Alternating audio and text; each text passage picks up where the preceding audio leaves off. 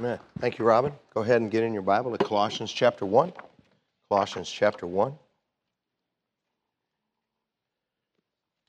I hope after we go through these sections of the Scripture that if you went home and read the section we covered, you feel like you learned something. And I hope that you also would be able to go home and say, wow, this is how I can apply that. And that's my hope when I teach. Appreciate Brother Greg teaching last week. And 2 weeks ago when I taught last on a Wednesday, we talked about our afflictions for Christ's church. We learned that Paul's sufferings were not just for Christ, that they were also for the Lord's churches, for God's people. There are some afflictions, there is some suffering for the Lord's church that you and I are expected to bear. And though Jesus Christ fully paid the price for the church with His blood, we each pay a price to see Christ's church fulfill her mission. And we learned about one of the mysteries of the New Testament. Remember, a mystery, as the word is used in the Bible, is a truth that was not revealed previously, either in the Gospels or in the Old Testament. And that mystery that we talked about last time was Christ living inside Gentile believers. The Old Testament, of course, prophesied that the Messiah would influence and reach the Gentiles. Jesus Christ told His Jewish disciples on His last night that the Spirit would live in them, but it was a previously unrevealed truth that Christ, in the person of the Spirit, would live inside Gentile believers as well. And we rejoiced that the Holy Spirit lives in us as believers, that our bodies are the temple of the Holy Ghost, and we have so many privileges as believers because Christ lives in us. Now, the only truth directly stated to be a mystery in the Gospels was the expanded vision of what the kingdom of God, the kingdom of heaven would be. But there are also several other mysteries, truths previously unrevealed in the Old Testament and the Gospels that are revealed to us in the rest of the New Testament. And in the section of Scripture we're going to cover tonight, there is another mystery that Paul is going to speak about, and he's going to expose his heart a little bit. He's going to expose the kind of burden that he had for Gentile believers and churches who had not yet met him face to face. Now, none of us, of course, have met the great apostle Paul face to face. He's been in heaven for over 1,900 years. But the same burden and heart he had for the believers in the church in Colossae is the kind of burden that he would have for Bible Baptist Church and for us as believers tonight. Did you know that there is something more valuable than silver and gold? More valuable than lands or houses or our 401k. You'd stand tonight if you're able to stand. Honor the Word of God. The title of my thought is The Riches of Understanding. The Riches of Understanding. By the way, to the best of my knowledge, I'm fully better, but my sinuses are just still running like crazy. So if I have to cough into my elbow, please just forgive me and pray that I don't keel over. The riches of understanding. Colossians chapter 1, verse 27. Says, to whom God would make known what is the riches of the glory of this mystery among the Gentiles, which is Christ in you, the hope of glory. Whom we preach, warning every man and teaching every man in all wisdom, that we may present every man perfect in Christ Jesus. Whereunto I also labor, striving according to His working, which worketh in me mightily.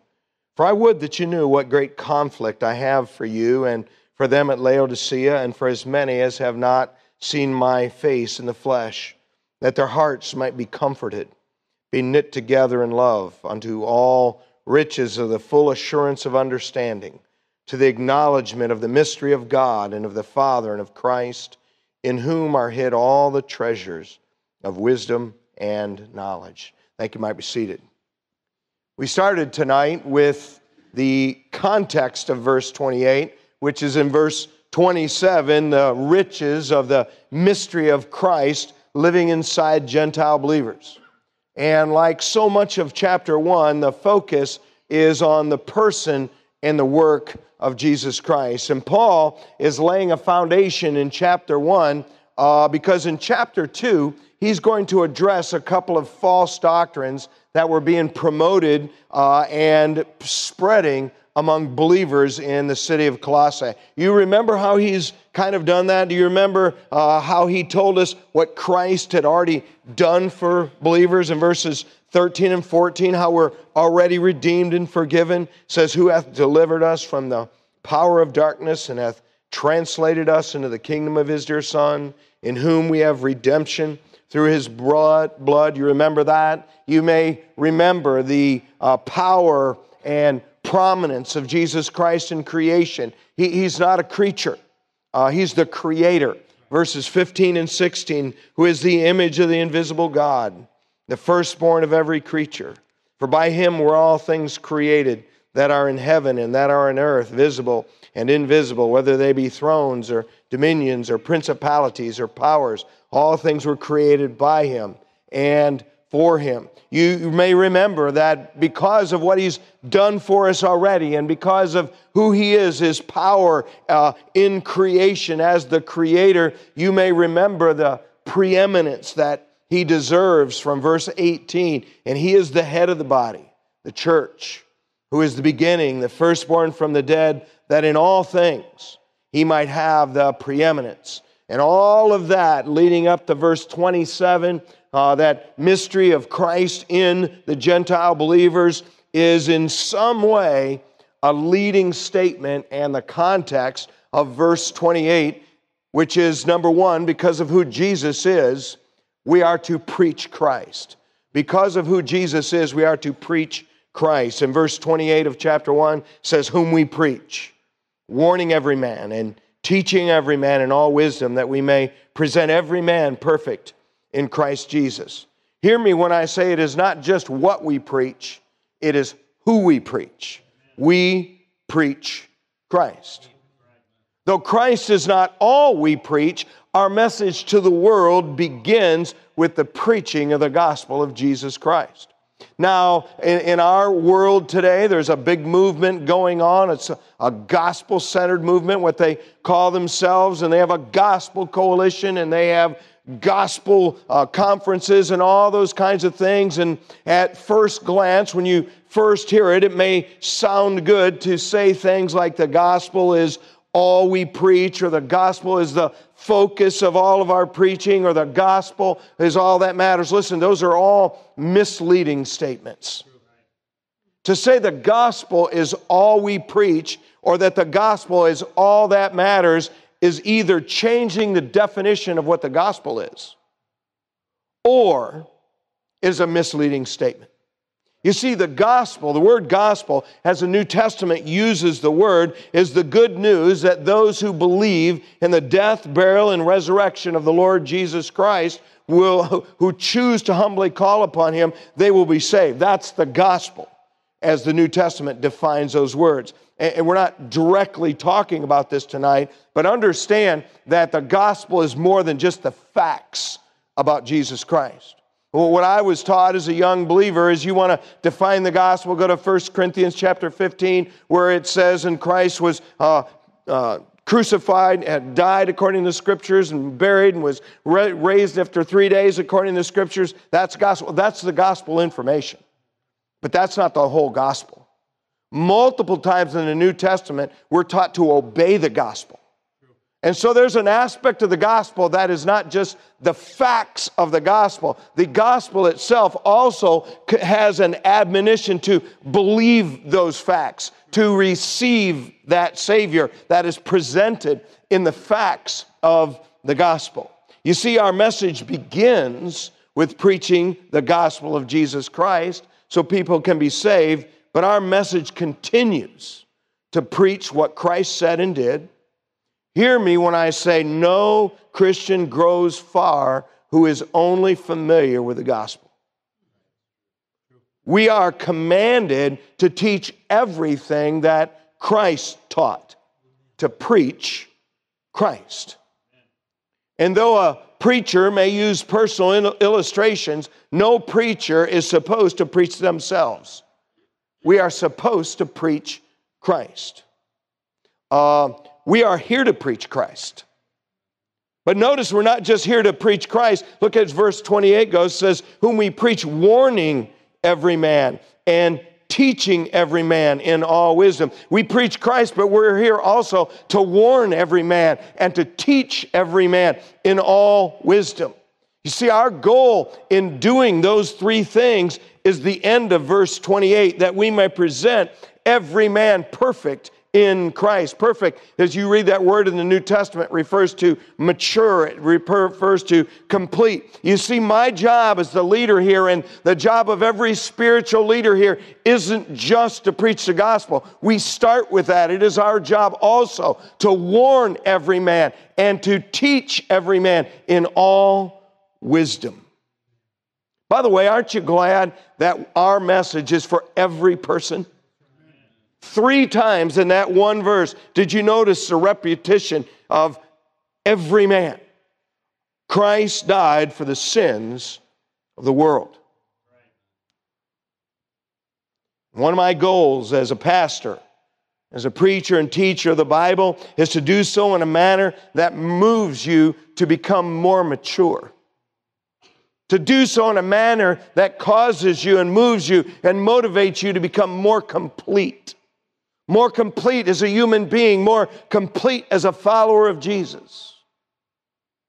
It's a shame to me that so many churches and spiritual leaders present a partial and incomplete picture of Jesus Christ. Because in doing so, though they may have a bigger crowd and be more applauded by our culture, they produce believers whose growth has been stunted. Stunted because they do not warn every man. Stunted because they do not teach every believer in all wisdom. Listen, the gospel is the only means of salvation, but it is not the means to Christian maturity.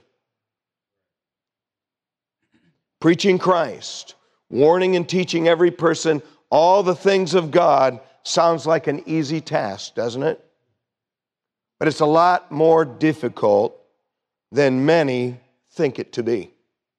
By the way, because it is more difficult than many think it to be, a lot of people don't do it. Listen, it's very easy for you to sit back there and think the preacher ought to say this and say that and get on them about this. Listen, you're not the one who gets the calls or texts while I'm leaving. Listen, we ought to be careful being critical of pastors and spiritual leaders who shave some of the tough stuff off. It's not an easy thing to do. You really have to have faith in God and faith in the people to whom you preach. In fact, one of the biggest reasons spiritual leaders quit ministry is, from their perspective, they think ministry is too hard. We need spiritual leaders who've applied themselves to learn the Scriptures and not just the pleasant, easy parts. We need spiritual leaders with good courage to preach and teach all the counsel of God in love, with grace, and with clarity.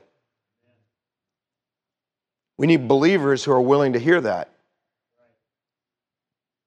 Most believers don't want to attend a church like this.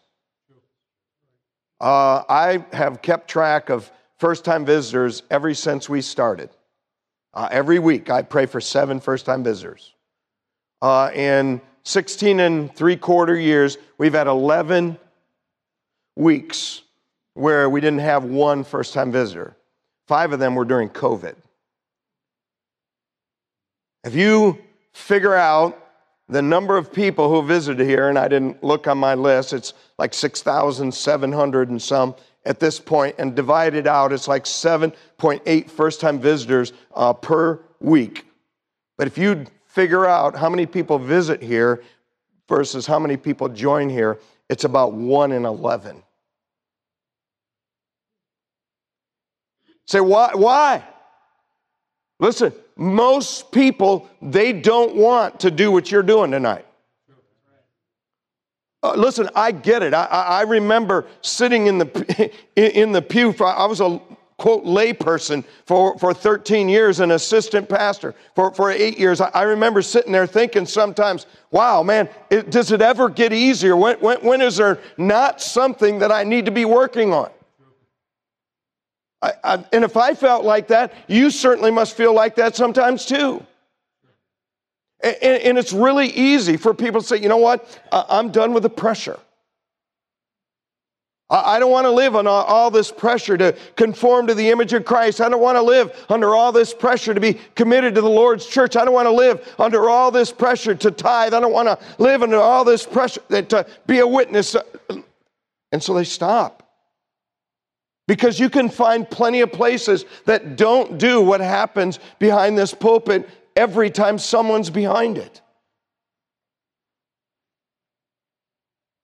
But we're told to do this, to preach Christ, to warn, to teach in all wisdom in a difficult world. Listen, there is a God who is interested in people who will do that and in people who will hear that. Keep your hand there. Go back in your Bible to Isaiah 28. You know, I think a lot of times we lose sight of how people grow. And because of that, we give up on them. Because of that, we sometimes think too little of them. I think it's very easy for people who have been saved 20, 30, 40 years to forget what it was like to be a new believer. To forget what it was like when you were young and trying to sort through all your emotions and all your desires and everything that the people around you that are your friends and family, we forget what that was like. And we become too impatient and too intolerant. There's a healthy growth process. And a healthy growth process is not in big spurts. Say, what is a healthy growth process? Isaiah 28, verse 10. For precept must be upon precept, precept upon precept, line upon line, line upon line, here a little and there a little. By the way, if that verse isn't highlighted in your Bible, it should be. It is a Bible principle for growth. And what happens when someone doesn't put a line upon a line and a precept upon a precept and a little that was already there, you get frustrated. Listen, we have people who visited here for 5 years but have never joined. We've had people come here for years who've never obeyed Christ in baptism. We have people who've been here over 10 years that, to my knowledge, don't work in any ministry whatsoever. Say, what do you think about that, Brother Wally? Hey, you know what I think about it? I think they should. But in the meantime, I'm just supposed to be patient and gracious and preach the truth and love you regardless of whether you do what I say. Because healthy growth is line upon line, precept upon precept, here a little and there a little. And if we're ever going to reach our world, we need to understand that most of our world isn't like us. Most of the Christian world is not like us. And most churches like this one fail because they are too impatient and intolerant of people who are not yet like them. We need to not be like that. And you go back to our text. You see, we are to preach Christ and warn everyone and teach them with all wisdom so that they might become mature, that they might become perfect in Christ. And you and I just simply need to purpose in our heart to do everything we can to be what we're supposed to be, do what we're supposed to do, and leave what happens as a result of that to God. In fact, that's how verse 29 goes. He says, whereunto I also labor, striving according to his working, which worketh in me mightily. Paul described his ministry as labor. He described it as striving. Our word that's translated there, it's the same word that we get agonize from. You know, ministry has never been easy. Whoever was the kindergarten teacher in the First Baptist Church in Jerusalem, you know what? It was tough with them kids. And when they ran chariots into the poor parts of town to pick up kids and bring them in whose parents didn't come, you know, those kids were rowdy. It's always been the same. And God's people were either, for Christ's sake, going to focus on, doing what we're supposed to do ourselves and just simply preaching Christ, warning people, teaching people with all wisdom, striving and working and praying that God would mightily use us. By the way, you and I don't really always know or rightly evaluate whether God is working in us mightily or not. I do believe numbers matter, but I think they matter too much to too many people. That's why I don't talk about them very much here. I don't want us focused on numbers. I want us focused on people. But there's an aspect of ministry that has to do with our striving and our labor. And then there's an aspect of ministry that is God working or God working mightily. I'm told there was a small country church who called for the resignation of their pastor at the end of the year because he preached for a year with no visible results. I'm told that when he closed with the church, he said this: "We've not had a good year. Of course, we did see wee Bobby Moffett come forward. It's a little kid. No one in the congregation took that little boy being saved seriously. The pastor left. The interesting thing is Robert Moffett grew up to be a missionary to Africa and is one of the guys who blazed trails in Africa and translated the Bible in a language called Setswana." See, in man's eyes, it was no big deal that wee Bobby Moffett had come forward and gotten saved. And you and I need to be careful at what we define as something happening. Do you highly value all of those or just preaching Christ?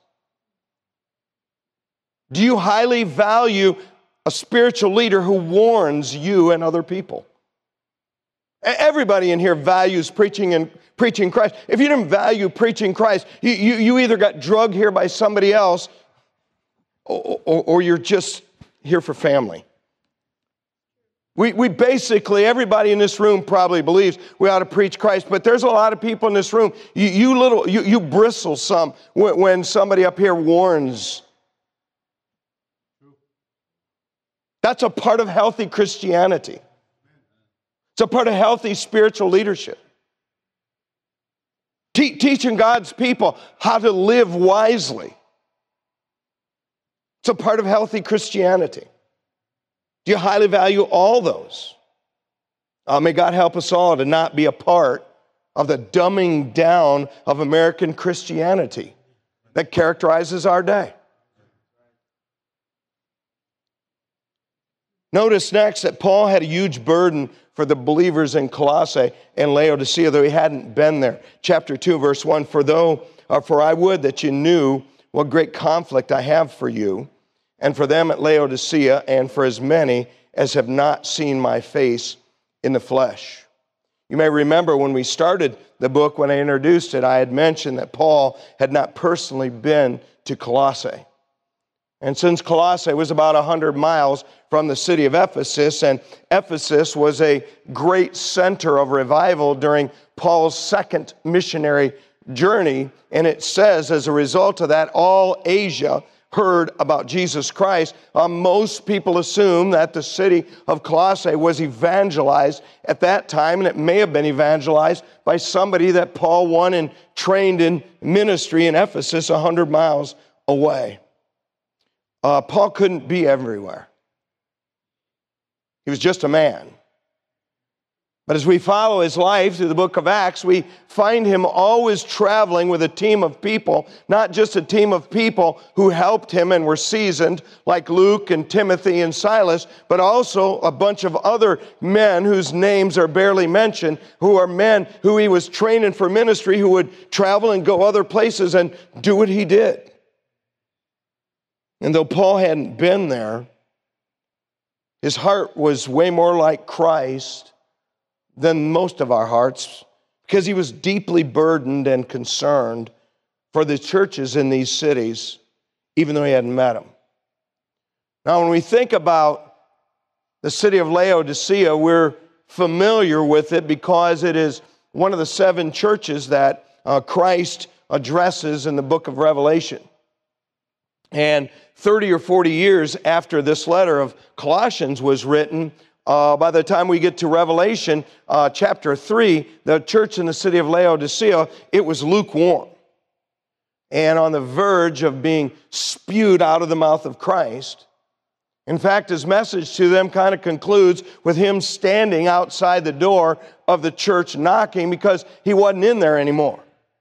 That's not a good place for a church to be. But that's where Laodicea was 30 or 40 years after this letter. When this letter was written, that lukewarmness in Laodicea hadn't yet occurred.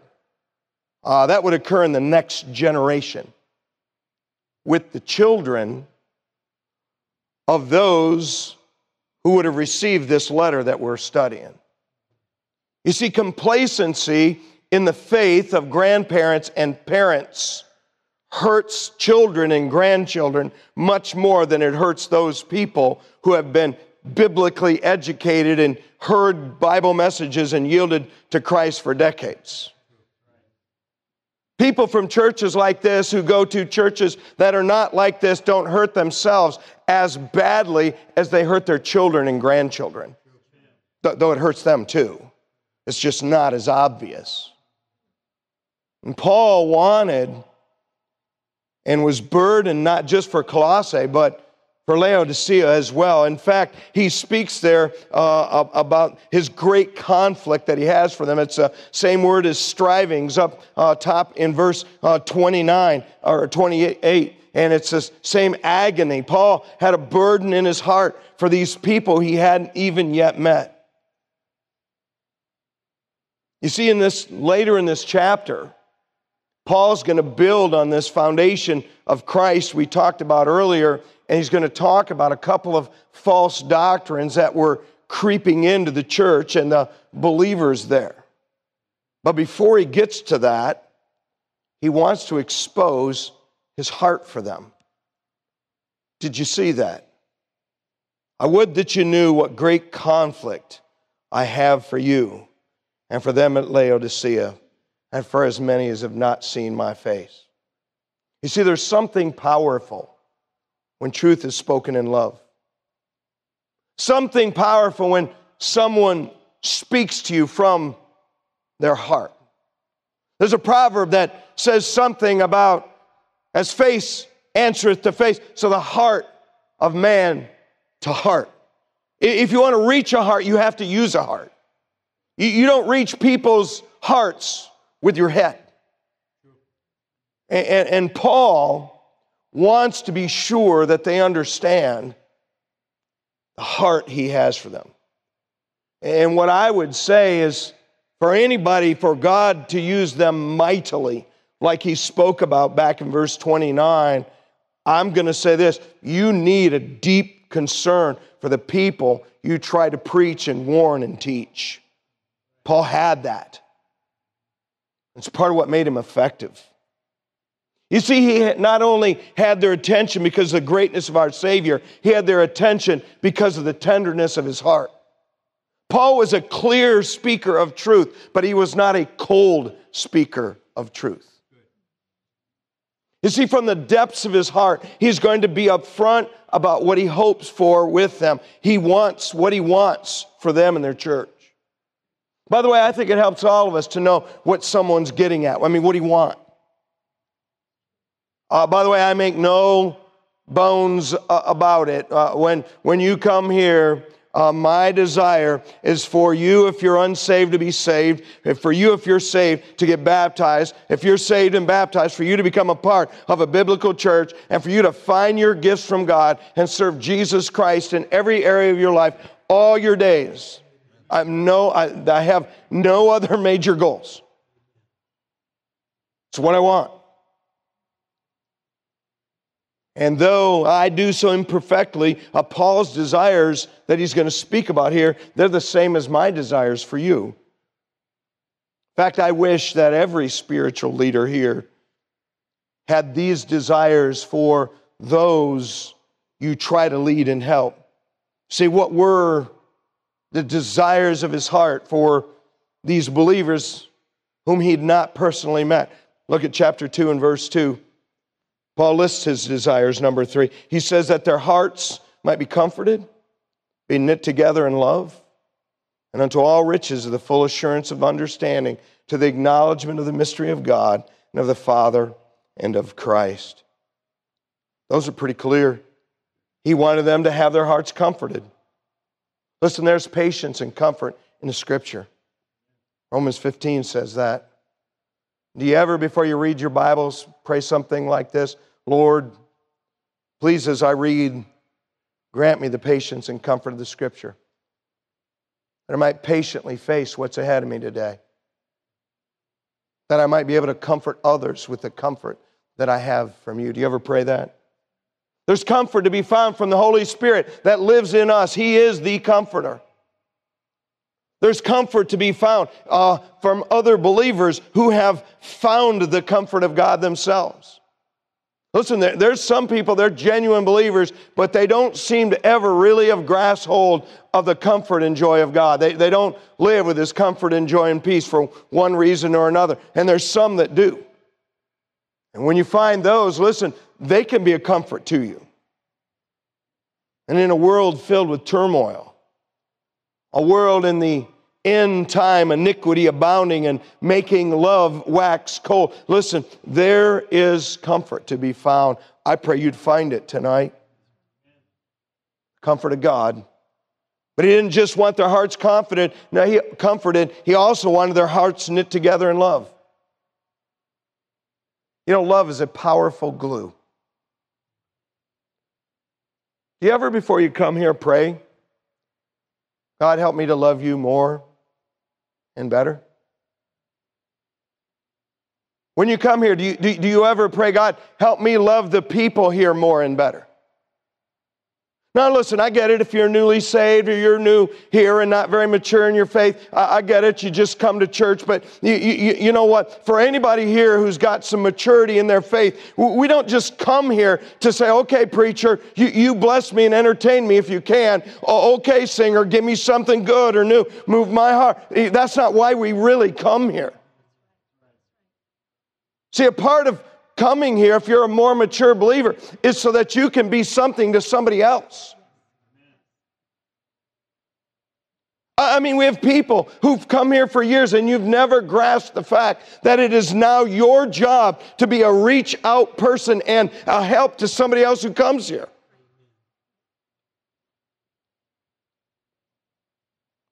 He wanted their hearts knit together in love. Now, listen, when I go around and unlock the doors, I think you probably are. I've told you this before. I always pray, God, everybody that comes through this door, please give them truth and love. When I pray for our children's ministries and our bus and our teens and our teen van, God, every child that comes here, where they find truth and love. Not just one, not just the other. Listen, truth and love, they're the glue that bind us together. In reality, outside of Christ and truth and love, we don't really have that much in common. We're bound here by Christ. Love for Him and love for one another. Do you love the people here? Do you ever pray like that? Why not? Listen, we need 200 lay people for every one of me. We need 200 lay people for every Joe Clowder and Josh Miller. and another 100 for Stephen Beatty. Listen, we don't need more leaders. We need more people who sit in our chairs who say, you know what? When I'm coming to church, it's not all about me. It's not what can I get. And by the way, what you'll find when you come here to give, you'll end up getting.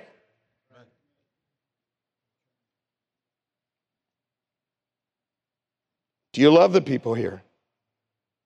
Do you ever confess not loving them? Or do you just, are you content to have your reasons, make your excuses for not loving them? He didn't just want their hearts knit together. He wanted them to have the riches of full assurance that understanding brings.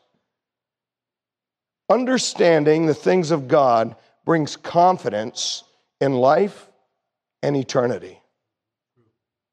Have you ever noticed that people, if they don't go to a church like this and haven't become biblically educated, they by and large don't like to talk about spiritual things? Say why? They don't have the confidence that understanding the things of God brings. You might not be able to quote every verse to back up what you believe, but listen, if you come here regularly and churches like this regularly and pay attention, you know so much more about the things of God and so much more about the truths of God than most people. You have a confidence and an understanding they don't understand, and that is great riches. Most people, they don't have a healthy assurance of their salvation. They may be saved, but they haven't taken the time to figure out what being saved means and what God did in them when they got saved. They haven't bothered. Listen, no one has a healthy assurance of what's right and wrong until you've learned and understood what our Creator defines as right and wrong. Listen, it is great riches to know what our God is like and what He wants.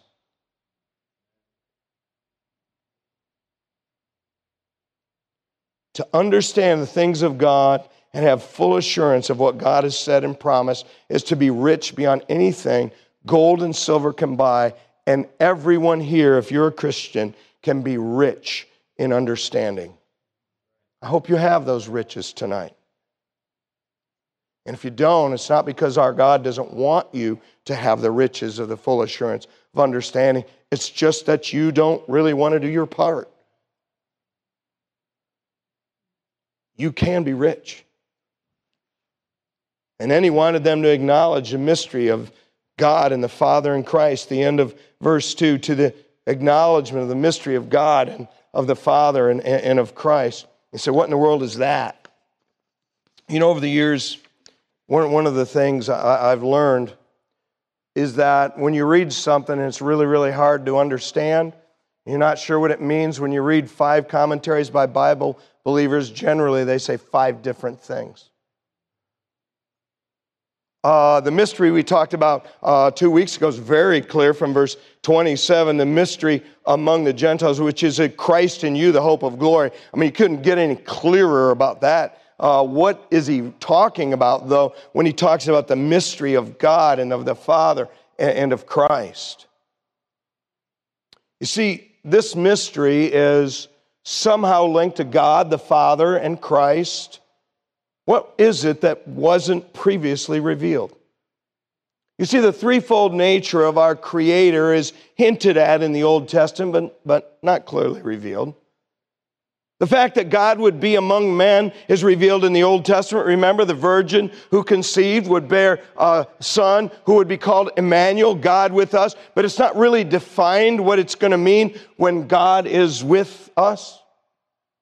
The Old Testament gives us no clear understanding of what it means when the Bible says that Jehovah, capital L, capital O, capital R, capital D, appeared to Abraham or appeared to Isaac, or God Almighty appeared to Jacob. The Bible doesn't really describe what that means, and we kind of don't really get it. We get a little glimpse when Jesus says that no man hath seen the Father at any time. The only begotten Son hath declared him. And you begin to think, oh, what's going on in the Old Testament? See, this mystery is most clearly revealed in 1 Timothy 3. Keep your hand there where we are. Go back to 1 Timothy 3.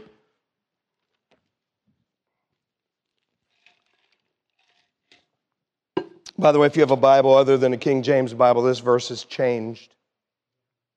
I believe the clearest single statement about Jesus being God in the flesh is this verse. I'm not implying there are not other New Testament places that teach that. I'm just saying the clearest single statement about that is here. And it tells us that it's a mystery. Something not previously revealed clearly. 1 Timothy chapter 3, verse 16, without controversy, great is the mystery of godliness. What is the mystery of godliness? God was manifest in the flesh, justified in the Spirit, seen of angels, preached unto the Gentiles, believed on in the world, received up into glory. Did you see the mystery of godliness? God manifest in the flesh. That is the mystery of God, the Father, and of Christ. That God himself, God the Son, would take on flesh. That he would become one of us. That the Messiah would be 100% man and 100% God at the same time. That is the mystery of God and the Father and of Christ. See, Paul wanted them to understand this mystery. He wanted them to understand the identity, the preeminence, the full deity of Jesus Christ because of some false doctrine he's going to talk about later in chapter 2. He lays a foundation for tonight. Upon learning that mystery and upon being reminded of who Jesus really is, you and I are challenged to put Christ where he belongs, for him to have the preeminence in all things. Listen, it's real easy to sit in a church and sing, "Oh, how I love Jesus," and all the kinds of good doctrinal things that we sing. I'm going to tell you what, the proof is really in the pudding when we walk away from here. Whether Christ has the preeminence in our life or something else. And I hope tonight your desires for those who look to you in some way, I hope they're the same as Paul's great desires, his heart for the people. Listen, I believe in what I'm doing tonight, and I believe in what you're doing, because I believe those desires are basically the heart's desire of the people that are here on a Wednesday night. That our hearts will be knit together in love. That we would find the comfort of the Holy Ghost. That we would be blessed with the riches of the full understanding and the confidence of knowing who Jesus of Nazareth really was and is. He is God, God the Son manifest in flesh for us. If you'd bow your heads and close your eyes.